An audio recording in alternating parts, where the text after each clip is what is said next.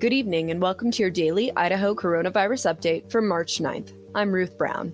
On Tuesday, the Idaho Department of Health and Welfare reported 481 new cases of coronavirus and 2 new deaths due to COVID-19 related causes. The statewide death toll now stands at 1,892 people. Idahoans in Group 2.3 were originally eligible for vaccinations starting March 15th, but in most health districts, appointments are starting to go unfilled, so some parts of the state are opening up that group early.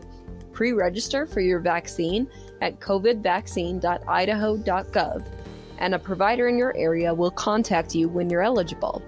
The next eligible group for the vaccine is Group 3, and they will be based on age and high-risk medical conditions. We'll see you back here tomorrow. Until then, stay safe, Idaho.